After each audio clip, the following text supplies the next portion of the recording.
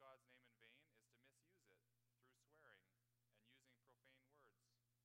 But it also includes other things that defames or degrades not just his name, but our most holy God himself. We need to understand that God's name is not just a name. In giving us his name, the Lord reveals himself to us, and so how we treat God's name is how we treat God himself. This is clear from the first chapters in the book of Exodus. In Exodus chapter 3, when Moses spoke to the Lord at the burning bush on Mount Horeb, he said to God, if we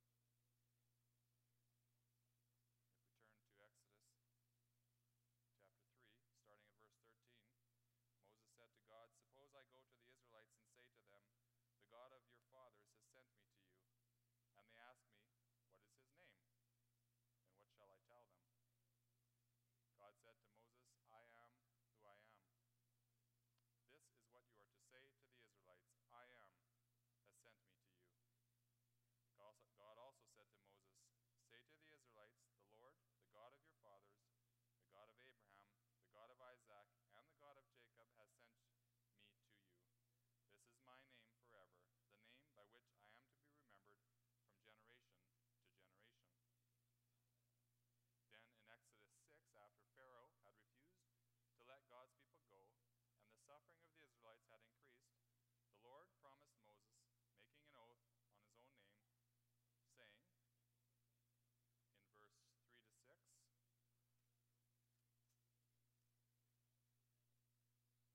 "I appeared to Abraham, to Isaac, and to Jacob as God Almighty, but by my name, the Lord, I did not make myself known to them. I also established my covenant with them to give them the land of Canaan, where they lived as aliens. Moreover, I have heard the groaning of the Israelites, whom the Egyptians are enslaving, and I have remembered my covenant. Therefore say to the Israelites, 'I am the Lord, and I will bring you out from under the yoke of the Egyptians. I will free you from being slaves to them, and I will redeem you with an outstretched arm and with mighty acts of judgment.'" And then in Exodus 9, verse 16, the Lord spoke to Pharaoh through Moses, saying, 9 verse 16, "But I have raised you up for this very purpose, that I might show you my power, and that my name might be proclaimed through all the earth."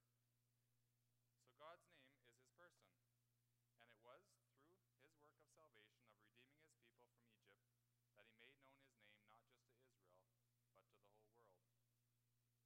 And there we see a very close link between the words God spoke before the commandments were given, "I am the Lord your God who brought you out of the land of Egypt, out of the house of bondage," and the third commandment, "You shall not take the name of the Lord your God in vain, for the Lord will not hold him guiltless who takes his name in vain."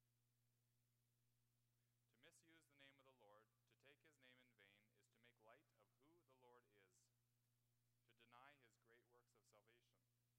It is in effect to say, "He is not my God. I have no respect for him, and I care for nothing he has done."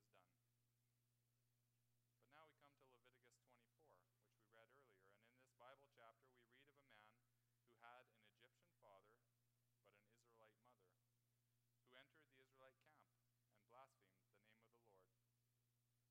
He was a man of mixed descent, and it appears that he was not aligned with his mother and the tribe of Dan, but mostly with his father and the mixed multitude of non-Israelite people who camped separately from the people of God.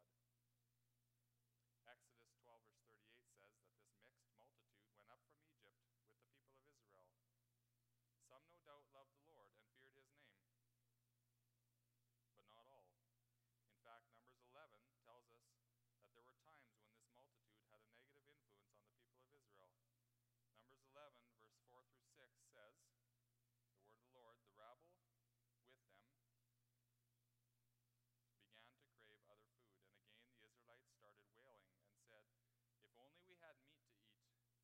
We remember the fish we ate in Egypt at no cost.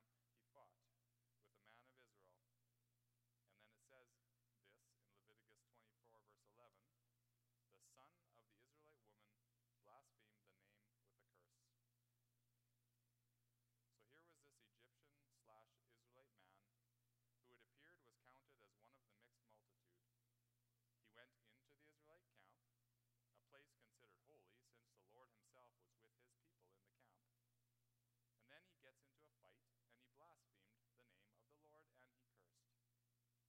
He was trying to get at this man of Israel by attacking Israel's God, and he did it right there in the midst of the camp, right there before the Lord and his people. This was shocking.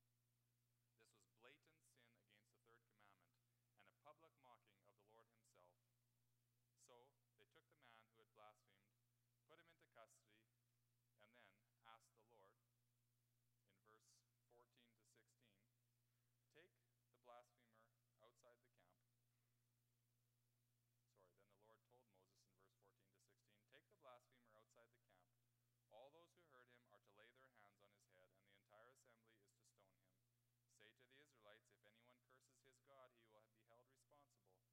Anyone who blasphemes the name of the Lord must be put to death. The entire assembly must stone him, whether an alien or native born.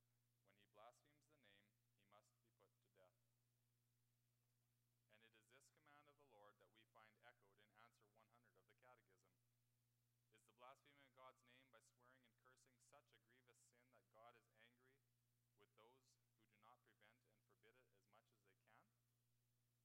Certainly, for no sin is greater or provokes God's wrath more than the blaspheming of his name. That is why he commanded it to be punished with death.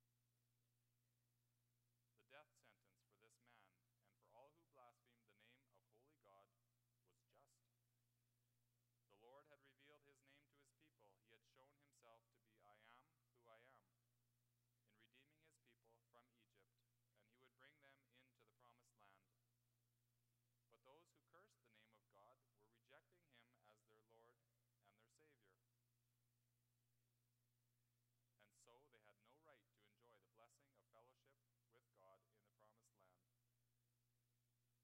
But we do not kill people today for the sin of blasphemy, nor does God command us to do so. The death penalty for the blaspheming of God's name by swearing and cursing was only for Israel in the time of the Old Testament.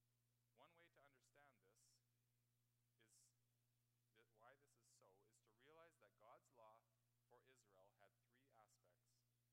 He gave us his moral law, the 10 Commandments. These laws are applicable for all times. And therefore, it is right that we hear them every week and we have them preached to us every year. There are also, however, ceremonial laws which teach about the Old Testament sacrifices, the feast days, and the laws regarding that which was clean and unclean.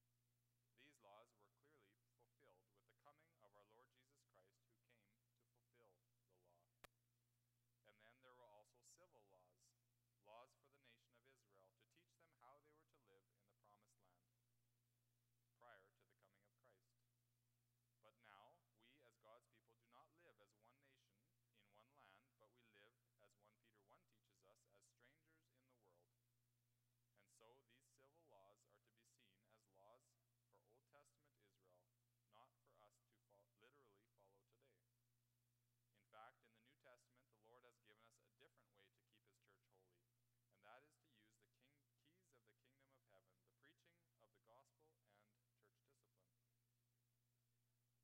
But just because we are not to physically stone or kill one who blasphemes today, this does not make this sin any less grievous than in times past.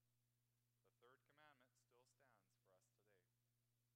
You shall not take the name of the Lord your God in vain, for the Lord will not hold him guiltless who takes his name in vain.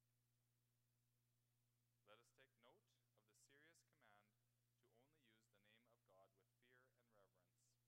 Let us be careful that we fear God's name, with fear and reverence, that we rightly honor God's name with our lips. Negatively, that means we are not to blaspheme or abuse the name of God by cursing, perjury, or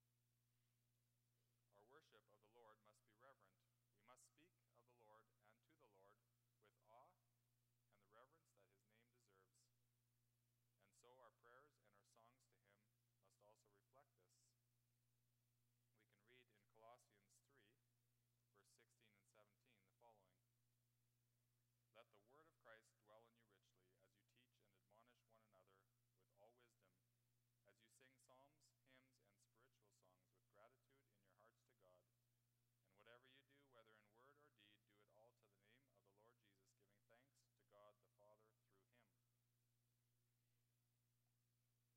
But not only should we see that the name of the Lord is honored in our worship, it must also be honored in our witness. Exodus 9, verse 16,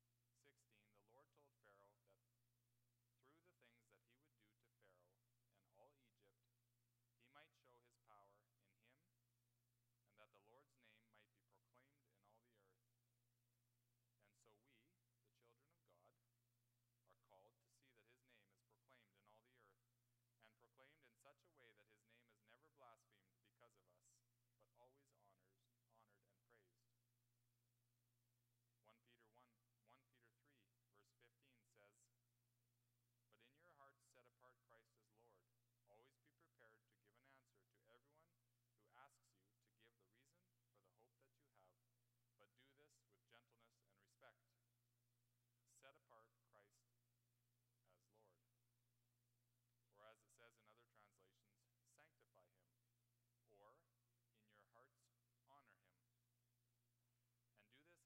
give an answer to everyone who asks you to give the reason for the hope that you have, but do this with gentleness and respect." Set apart Christ as Lord.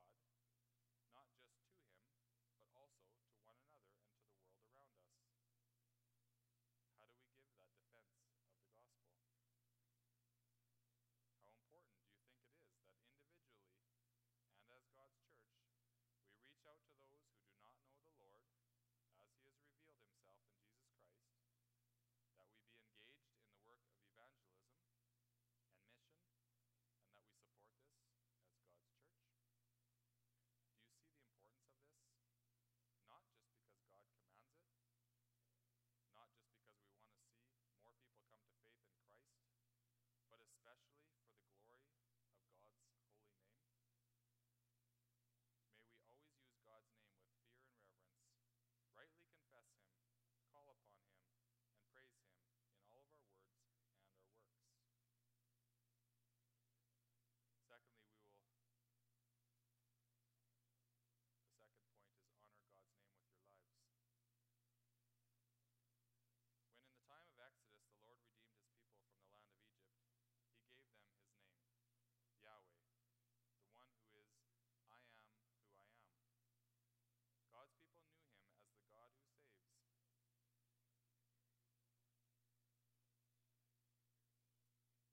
As the God who is true to his promises, as the God who is king over the whole earth. But with the giving of that name came the responsibility to use it rightly, to never make light of it, to honor God's name with their lips and their lives.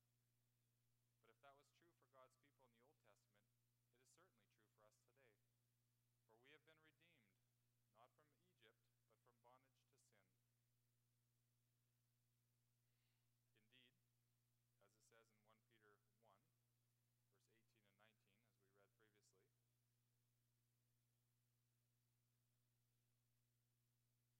previously, "For you know that it was not with perishable things, such as silver or gold, that you were redeemed from the empty way of life handed down to you from your forefathers, but with the precious blood of Christ, a lamb, without blemish or defect. And having been redeemed at such a great price, our Lord takes his name and he gives it to us.